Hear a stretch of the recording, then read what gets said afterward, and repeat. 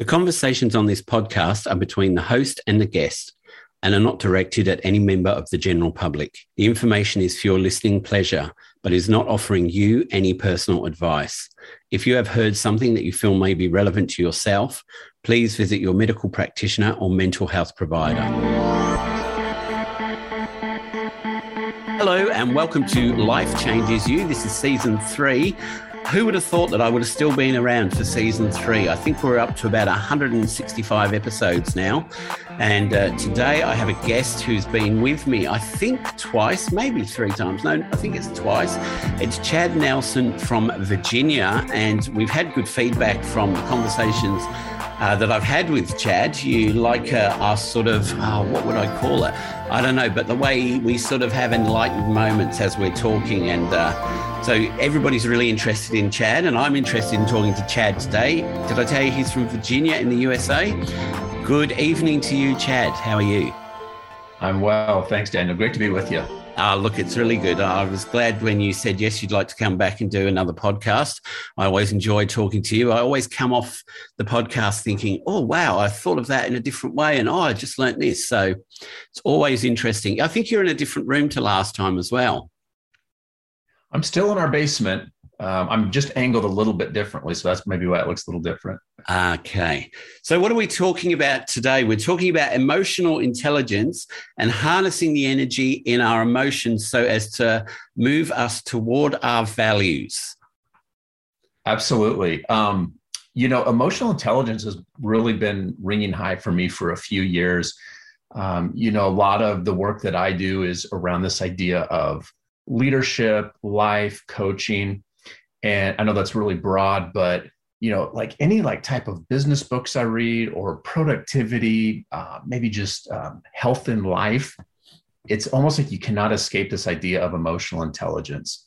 And so that's just really been on my radar for a while. A lot of the people that I do coaching with, it invariably comes up. And so I've kind of put a little bit of my twist on it with that kind of subtitle you gave there, where how can we learn to take the immense energy that's in our emotions and kind of force us forward to move consciously and strategically toward our values.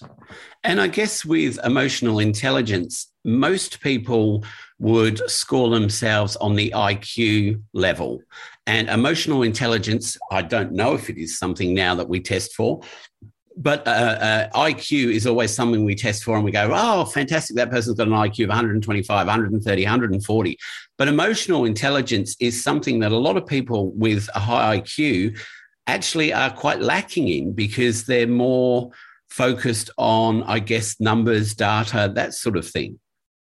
Yeah, some of what I've heard around that is, if you think almost of IQ as like a hard skill, I don't know if that's an accurate classification, but especially like in a business setting, people will talk about, if you're interviewing somebody, look at hard skills and soft skills. Hard skills, maybe being able to do the mathematics of the work, being able to fix the machinery, where emotional intelligence has more to do with that kind of interpersonal communication with a boss, a coworker, a customer. And so, I do know there's measurements out there. I haven't used any of them, but I have heard of them. But it does seem like emotional intelligence, I think while people can improve upon it, maybe it's a little bit more abstract than like a hard skill. I remember doing an IQ test probably 10, 15 years ago, and I'm not going to say what my result was, but I was like, wow, actually, I've got quite a high IQ. But then when you look at it, and when I've spoken to people, they've said, look, a high IQ is great. A medium IQ is great. Mine was a medium IQ. I'm not like brain buster. But then they said, what's more important is your emotional intelligence and how you connect with people and how you're able to empathize, sympathize, and work in that emotional range where you can have a more solid connection rather than an IQ, I guess, connection. Yeah. I know back in I believe it was the mid 90s, Daniel Goleman wrote a book called Emotional Intelligence, kind of a seminal work there on it. And I remember, I believe it was in that book, he talked about a facet of emotional intelligence being that interpersonal communication, that ability to empathize with connect with other people. And while part of the work that I do does have that aspect in it, there's a couple other areas where I focus a little bit more, but that's actually an important component of it, to be sure. So how do we harness our emotions? Yeah. So there are really two facets that I focus on when harnessing. And, maybe I could just start out with an example of what I mean by that. So, if you think of like your house filter in your HVAC unit, as your cooling system is running or your heating system is running, that house filter is meant to catch maybe pollen, pet dander, dust particles. Well, just as that catches those things, I think of emotional intelligence helping us to like catch the energy in our emotions so that we can use that energy to kind of move us to actually act rather than not act, so that we can move closer to our values. And so one of those pieces, I think, is self-awareness, getting self-aware when we are caught up in an emotional snare. So if I think of like some main emotions like joy, anger, sadness, fear, any one of us who's experienced those can have realized that there is immense energy pulsating through our body when we experience those emotions. Yes. And so what if we could kind of capture that energy and have it be a catalyst to move us forward toward our values? And so self-awareness is the first big part. Am I even aware that I'm caught up in like, I'm angry at this person, I'm getting frustrated at this person? Self-awareness. And I think one of the big things with self-awareness is this, because somebody might ask, well, how do I get self-aware? Like, what if I'm already a mile down the road in this anger and now I'm all of a sudden self-aware? So I think one of the big things is to have a physical cue in our environment that is a reminder for us to kind of self-check. Hey, where am I at emotionally right now? Like that person just left my office, left my house, like kind of self-check. And I think, and the interesting thing about a physical cue is this, James Clear wrote a book a couple years ago called Atomic Habits.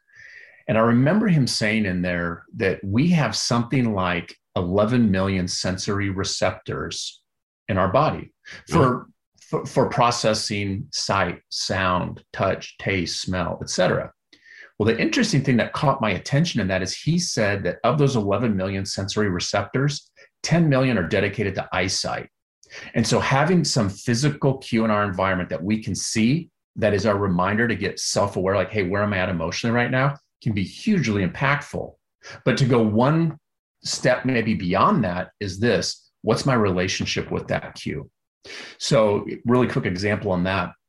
I remember a few years ago, I read Viktor Frankl's book, Man's Search for Meaning, huge impact in my life.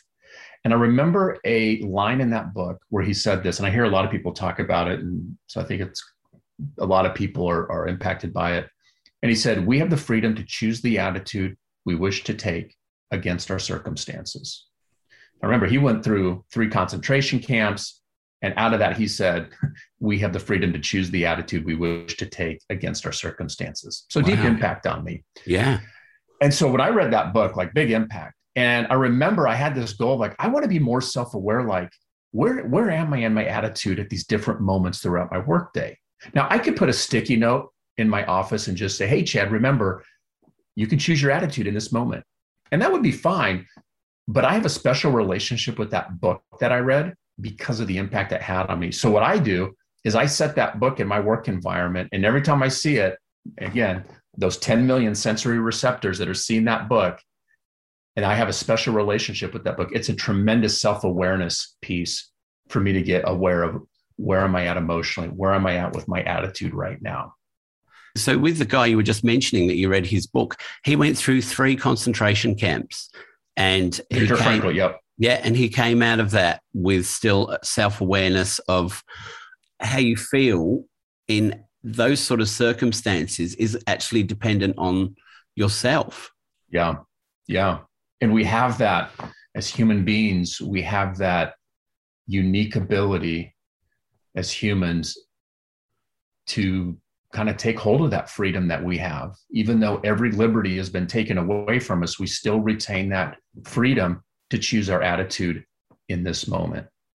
Like you were saying just before, I mean, with joy and anger, I would imagine that harnessing your self-awareness while you are in a joyful mood would be a lot easier to do than when you're in an angry state.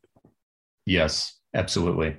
because you're already on that positive footing of, I feel good, things are good. And so I guess you're more open to think creatively and more positively because you're already in a joyful mood.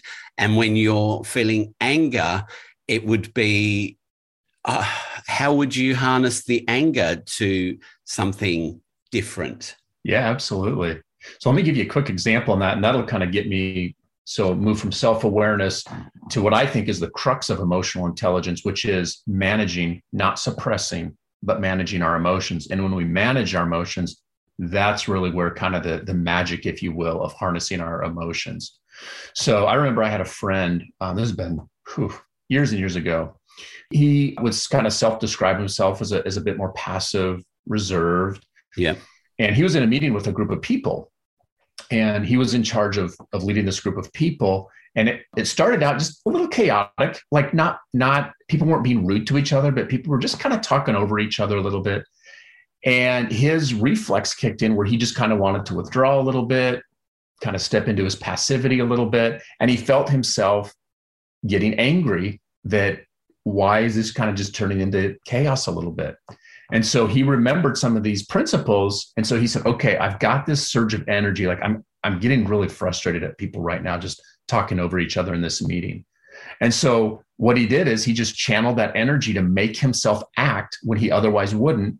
And he kind of just hit the table, got everybody's attention and said, hey, we need to move forward in an orderly manner here. Yeah. And then kind of started, and then they moved forward in health in the meeting. And so for him, it was everything told him, because of his pattern, just kind of withdraw, slink down. Yeah. But he used that anger, that emotion that was pulsating through him to kind of just slap the table to get people's attention and then move forward with the meeting. So that would be like a very elementary, practical example of harnessing our emotion.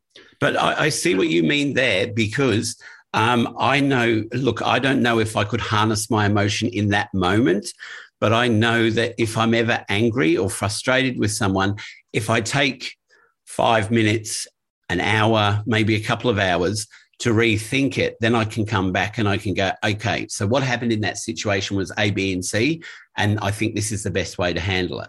I don't know if I could harness the anger in that exact moment and act on it. So well done to him, because, I think when you're getting frustrated and angry, it's really hard to calm that down a bit, to be able to speak in a way that's not going to just come across as you've pissed me off and this is the way we should do it. So that's amazing. Right. Well, so I'll share this because what I want to share is a way to do it within 60 to 90 seconds. And I've actually experimented with this. Do I do it perfectly? Absolutely not. Have I had some success with it? I have. Yeah. So let me just say this on the front end. When we talk about managing, not suppressing, but managing our emotions, I would say this. So when we suppress our emotions, anger, grief, what have you, when we suppress, a counter pressure builds, and that counter pressure will find expression somehow in some way to some degree. Yeah. So for example, let's say you're somebody who tends to be assertive and you're suppressing some anger you have now. I believe that's going to find expression. Your assertiveness is going to move to aggression. If you're somebody who tends to be passive and you're suppressing emotion, that counter pressure is going to move you from passivity to passive aggressiveness or aloofness, withdraw. Yeah. So in some way, that counter pressure is going to build and it's going to find expression. And again, maybe not immediately, but if we keep suppressing it in some way. And so, we don't want to suppress those emotions. And I think there's two ways primarily that we suppress our emotions. We fight against them or we flee from them. And so to fight against our emotions might be something like, I'm angry in this moment with someone right now.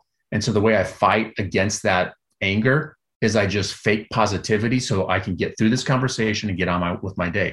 Now, that may have some utility because, hey, I've got some work I got to get done. But if I never circle back to that emotion to see what I need to learn and circle back to that person, if there is some follow-up I need to do, then I'm just suppressing it. So that's fighting against. Fleeing from our emotions, another way we suppress, would be somebody makes me mad. They walk into my office. Maybe they say something that offends me, or maybe they fail to follow through on a commitment.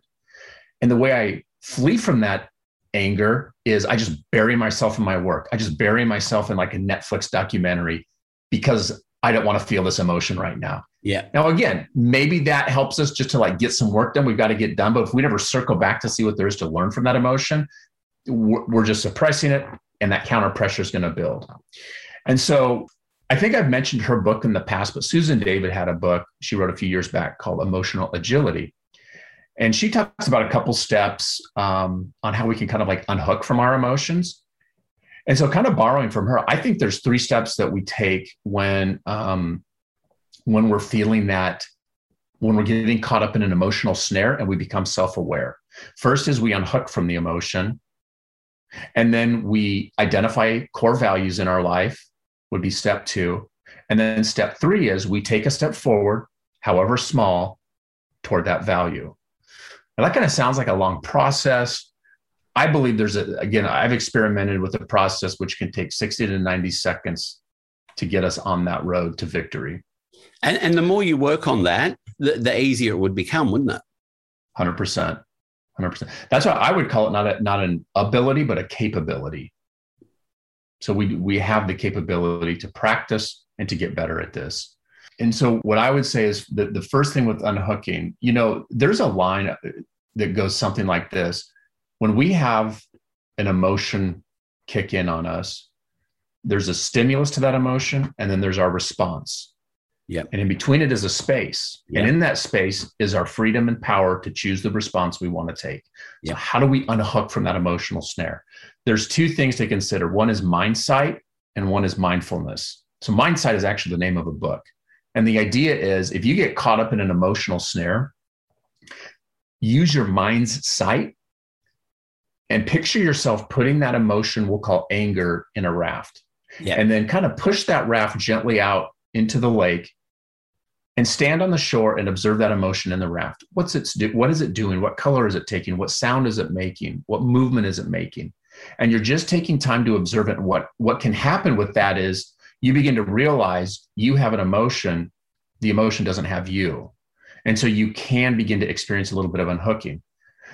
So that's mindsight. Now, the practice of unhooking that I have found more impactful is mindfulness, which a lot of us have heard of that. But the specific practice to that is when we get caught up in an emotional snare, we get self-aware of it, begin to find where is that emotion showing up in the body. If it's anger, maybe it's your shoulders are tight, your back is tight, you're frowning your forehead, maybe you've got butterflies in your stomach. Where's that emotion showing up in your body? And then you begin to breathe deeply into those parts of your body while thinking about the thing that frustrated you. Let me give you an example of this. Yeah, I had a friend tell me this story once. So he was working on a project and it took twice as long as he thought it was going to take. He was working on it with a few other people. And he had some other things he wanted to get done, but he agreed to help with this project. So what he thought was going to take 3 hours took 6 hours. Yeah. So at the end of 6 hours, he is full bore emotional snare, all caught up in it. He's not self-aware and he's just in a full emotional snare. And so as the 6th hour passes, a ray of light comes into his life and he realizes, wow, I've been really aloof, withdrawn from my partners in this project, because that's what he does when he gets angry. He gets aloof and distant and he gets self-aware. And so he said, okay, I'm self-aware. Where's this showing up in my body? And so for him, his shoulders were really tight and he was frowning in his forehead. And so he just began to take slow, deep breaths into those 2 parts of his body, into his shoulders, into his forehead. While he was doing that, he began to think back through the last 6 hours. So he was like walking into the eye of the storm. And there's a paradox that as we walk into the eye of the storm can begin to dissipate. Yep. And so he began to do that. And after about 40 seconds, his emotional temperature started to come down. Now, did it clear out all the way? No. But his emotional temperature did come down after about 40 seconds of just breathing into those parts of his body and thinking about the last 6 hours. Now, he said something interesting happened. The first about 10 to 15 seconds, he said there was immense kind of stirring in his body that was saying, do not do this, sit in your self-righteous anger, your justification, do not do this. But he continued onward. So after about 40 seconds, his emotional temperature came down. And then he thought, okay, what is something I value in life right now? And for him, there was one particular person on that team that was going to be leaving, that he just wanted to have some quality time with that person. And it had been on his mind. And so for him in that moment, he's like, one of the things I highly value right now is quality time with that person before they leave. Because they're going to be leaving the team and leaving the state. And so that hit right away. And so the next question was, what's one thing I can do, however small, to begin moving in a new direction? So for him, it was, I'm going to walk up to that person and just say, golly, I'm going to miss you. How you been doing lately? How's the family been doing? And so all that took about 60 to 90 seconds. Emotional temperature came down just enough. He unhooked from the emotion, and he was able to take a few steps forward in light of what he valued in that moment in his life. And to me, that is just a very, very simple picture of what it is to harness our emotion to move forward in our goal. Brilliant. There were so many bits and pieces in that I really liked. One part was when you talked about having the space between the emotion and what was happening. I know in CBT, we look at what's the behavior in between the outcome and the beginning. And it's amazing that there is that space when we look for it where we can make changes or have new ideas instead of just going full pelt with what we think we should do. Also, you said that when you're holding on to an emotion, so if you've had a disagreement with someone and you don't actually resolve the issue, you actually hold on to that for a lot longer than if you resolved the issue at the time or revisited it a day or two later and went, hey, look, what we talked about the other day, this is how I felt. Tell me how you felt. Let's resolve this so that we can move completely through it. Because otherwise you hold on to that, and then any other little thing that happens, you go, well, that goes with that then, doesn't it? And you start to hold this big ball of issues that when you really think about it, it was only the main issue that affected you, but all these other little tiny bits you've added on and made it this huge thing that if you don't let go of, then you just start to feel sick and tired, and your physical health starts to wane, and your mental health, you don't sleep as well. And I don't think people realize how much we hold on to with our emotions. You know, a lot of people say, oh, no, I got over that. But 9 times out of 10, you don't just get over it. And you might go and talk to a friend about it, but it's usually best to take it back to the person that you had the issue with, resolve it, and then you don't have that issue anymore. And you learn from that, from each other's outcome.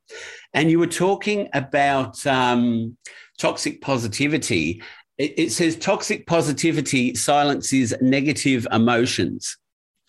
And I wrote that, I don't know, on 17th of May. I haven't done it as an update yet because I'm just waiting for the right day when I think it will really hit people when they read it, because we all put on a front and some of us put it on more, and positivity is great. It's amazing to feel positive about things that you're going through. It's amazing to feel, to compartmentalize parts of your life. So some pieces are completely positive, other pieces are really crap. But I don't think that people realize when they're coming across to positive and it is a toxic, and it's covering up negative emotions, I don't think they really understand how much damage they're actually doing to themselves, because they're not dealing with the issues that are actually there, that are the negative emotions. So it's great to be positive, but you want to be positive by just being properly positive and not pushing positivity over the top of your negativity. Yeah. Did that make sense? It did. And it had a couple of things pinging in my mind. And so let me see if I remember them. By the time I get to the second one, I hope I remember it. So one is, when you were talking about like toxic positivity, I kept thinking of like optimism, people who are optimistic, and there's this idea called tragic optimism, which I love it because optimism comes from a Latin word meaning the best. And so when we talk about tragic optimism, it doesn't mean like faking positivity in just tragedy. What it means is, can you make the best out of a difficult situation? And one of the ways we can make the best out of it, what's there to learn from it? Yep. And maybe that's the positivity that is healthy, is an idea of optimism. Can we make the best out of a difficult situation? and maybe making the best out of it is really just really asking ourselves, what can I learn from this? And being optimistic is actually on the road to positivity, isn't it? Mm-hmm. And we all have things in our lives that we go, oh, that's really bad. I think I've only just started to realize that I can still have a happy life with tragic things happening around me. And when someone said to me a few weeks ago, why are you so happy? You've got all these things going on. I've got a housemate who's got terminal cancer. And I said, because I help him where I help him, but that doesn't mean that the rest of my life has to be in tragedy. And so doing the podcast, my work, spending time with family and friends, that's all the positive side. This has still got a positive side. My housemate is really positive about what is happening. And he is, I don't know if I could think in the same positive steps that he has been able to, but what I've learned from that is that from a tragedy, you can take positivity. But when you can separate things, you can still have a positive and happy life, and you can still deal with the things that aren't great. It doesn't have to overwhelm your whole life and become all encompassing, Mm-hmm. So there are a few ways you can work through positivity and negativity. I guess that's the way I've been working through it, seeing the positive side here and understanding that this is what I'm grateful for and I appreciate, but then I also have this part that's going on as well, and I have to deal with that in a slightly different way. But if you make it all encompassing, then you don't even have these positive moments, and then you start to suffer with your mental health as well, because you can't be there for someone if you're just focused all on the cancer and what's going to be the outcome. Absolutely. So I guess that's harnessing your emotions, isn't it? Because I'm able to see this side and this side and be able to work with both, but not let them all overtake me. Yeah. Yeah. And you were... I'm sure with just some of the difficulty there, the emotions, and you had mentioned this earlier, just even, I don't remember how you worded it, but I'm going to just say like emotions that are kind of unpleasant to experience. And it seems to me that when we suppress meaningful but unpleasant emotions, we really begin to destroy our inner life.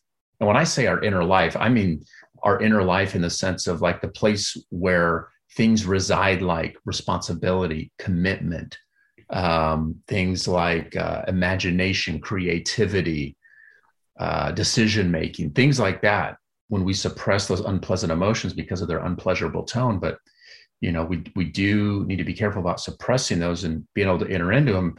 And I think one of the things I'm kind of taking away from you is that even in the midst of those difficult emotions, having a housemate, going through such difficulty, is also being able to like bring all of life into it, the podcast and the counseling you do, and just the contribution that you're making in the world, like tremendous help in just moving forward through that emotion.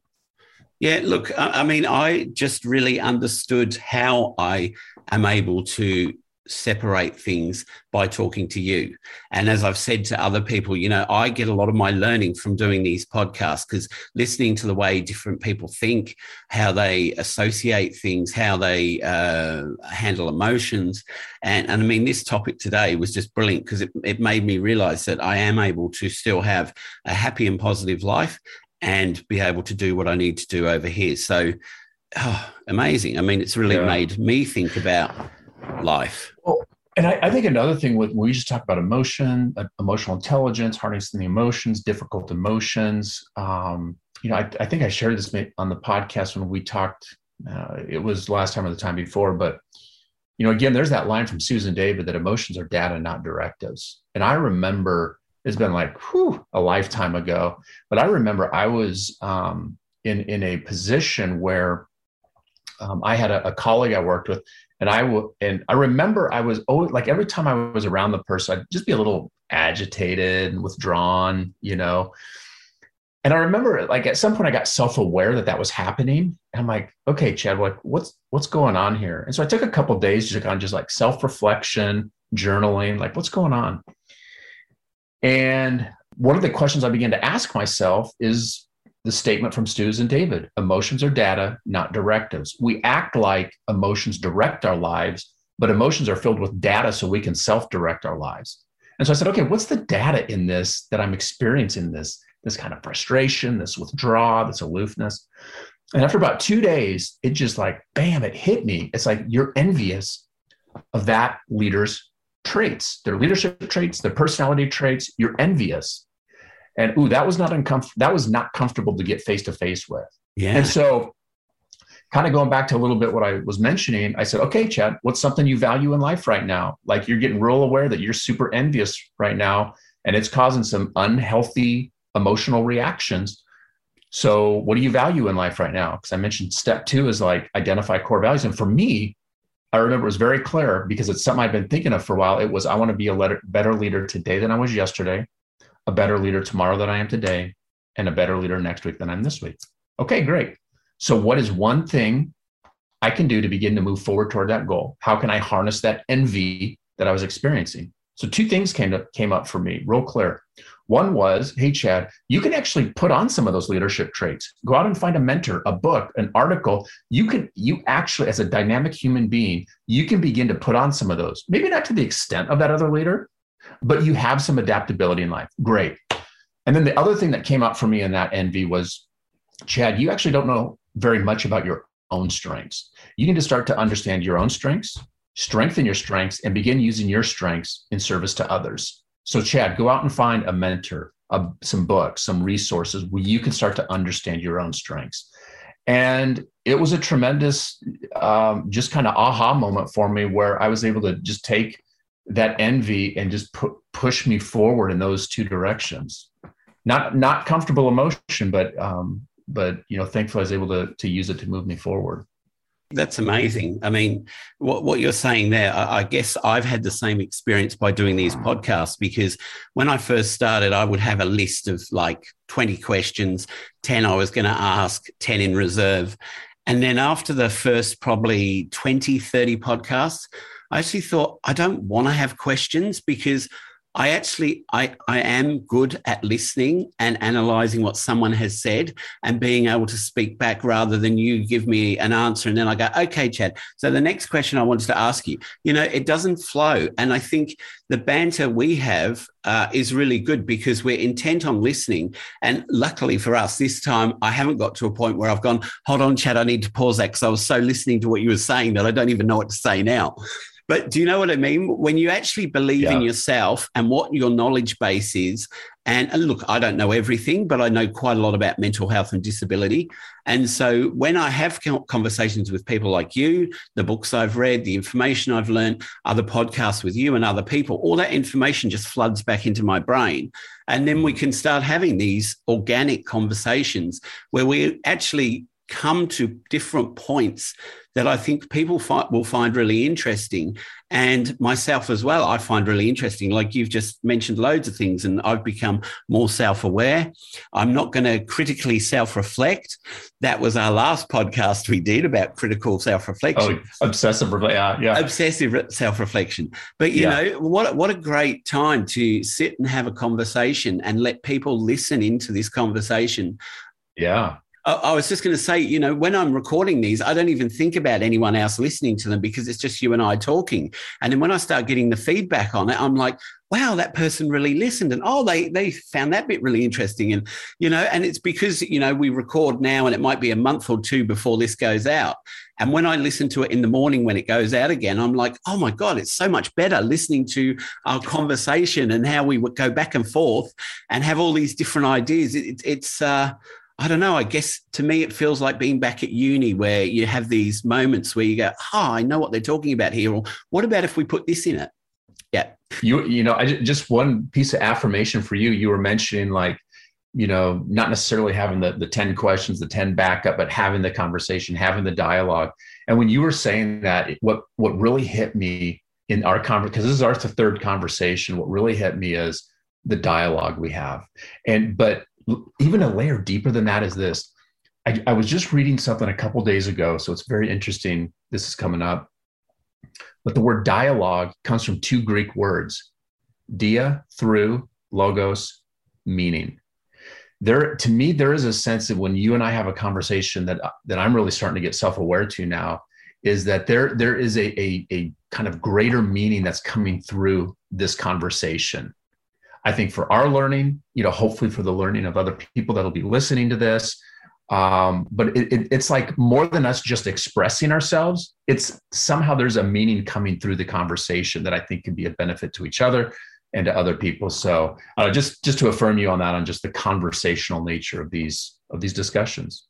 I usually, once I finish the podcast, I go away, and especially if I'm doing one at night, 8, 9 o'clock at night, I probably don't get to bed till about 1 because I'm rethinking over what we've discussed and what ways I can integrate some of that into my life and those little wow moments. And, I'm glad the audience is getting as much out of it as what we are, because, great thinkers like yourself. I mean, I love the way you think. And you're probably one of the only people that I speak to who's read all these different books, and you remember the quotes and you remember how they come together.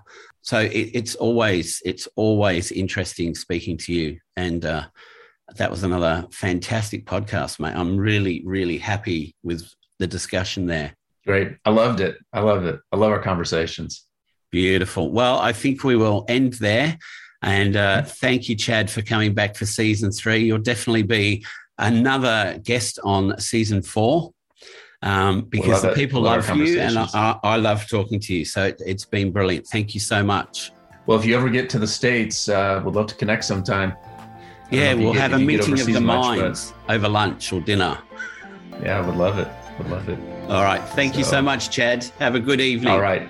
You too. Thanks, Daniel. Bye. Well, that was another episode of Life Changes You. If you want to contact us, we're available on Facebook, Twitter, and Instagram. And we also have a website, lifechangesyou.com.au. So until next time, take care of each other, and thanks for listening.